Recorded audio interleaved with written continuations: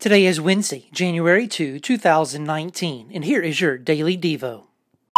Like Moses, we might feel as though we have disqualified ourselves from being used by God. Who are we to serve Him? Who is going to pay any attention to us?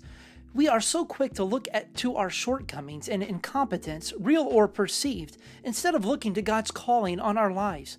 When we focus on our past and what others might think of us, we often fail to walk in obedience to the Lord. But our root problem is not one of self-worth, it is one of power. It's not an issue of who we are and what we can or cannot do. It's an issue of who God is and what He can and will do. As is often said, it's not about our ability, but our availability. Moses needed to avoid undervaluing himself as much as overvaluing himself.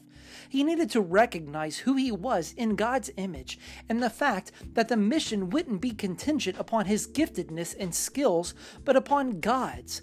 That's the reason for 3 signs. The sign of the staff turning into a snake was followed by Moses' hand turning diseased and water turning into blood. These signs were for Moses to understand and Pharaoh to see that it was not about what Moses was able to do, but what God was able to do through Moses. Think about this. What are some areas where you feel unqualified or unable to do what God has called you to do? What fears prevent you from speaking on God's behalf? How can faith in God's promised redemption help you overcome these excuses?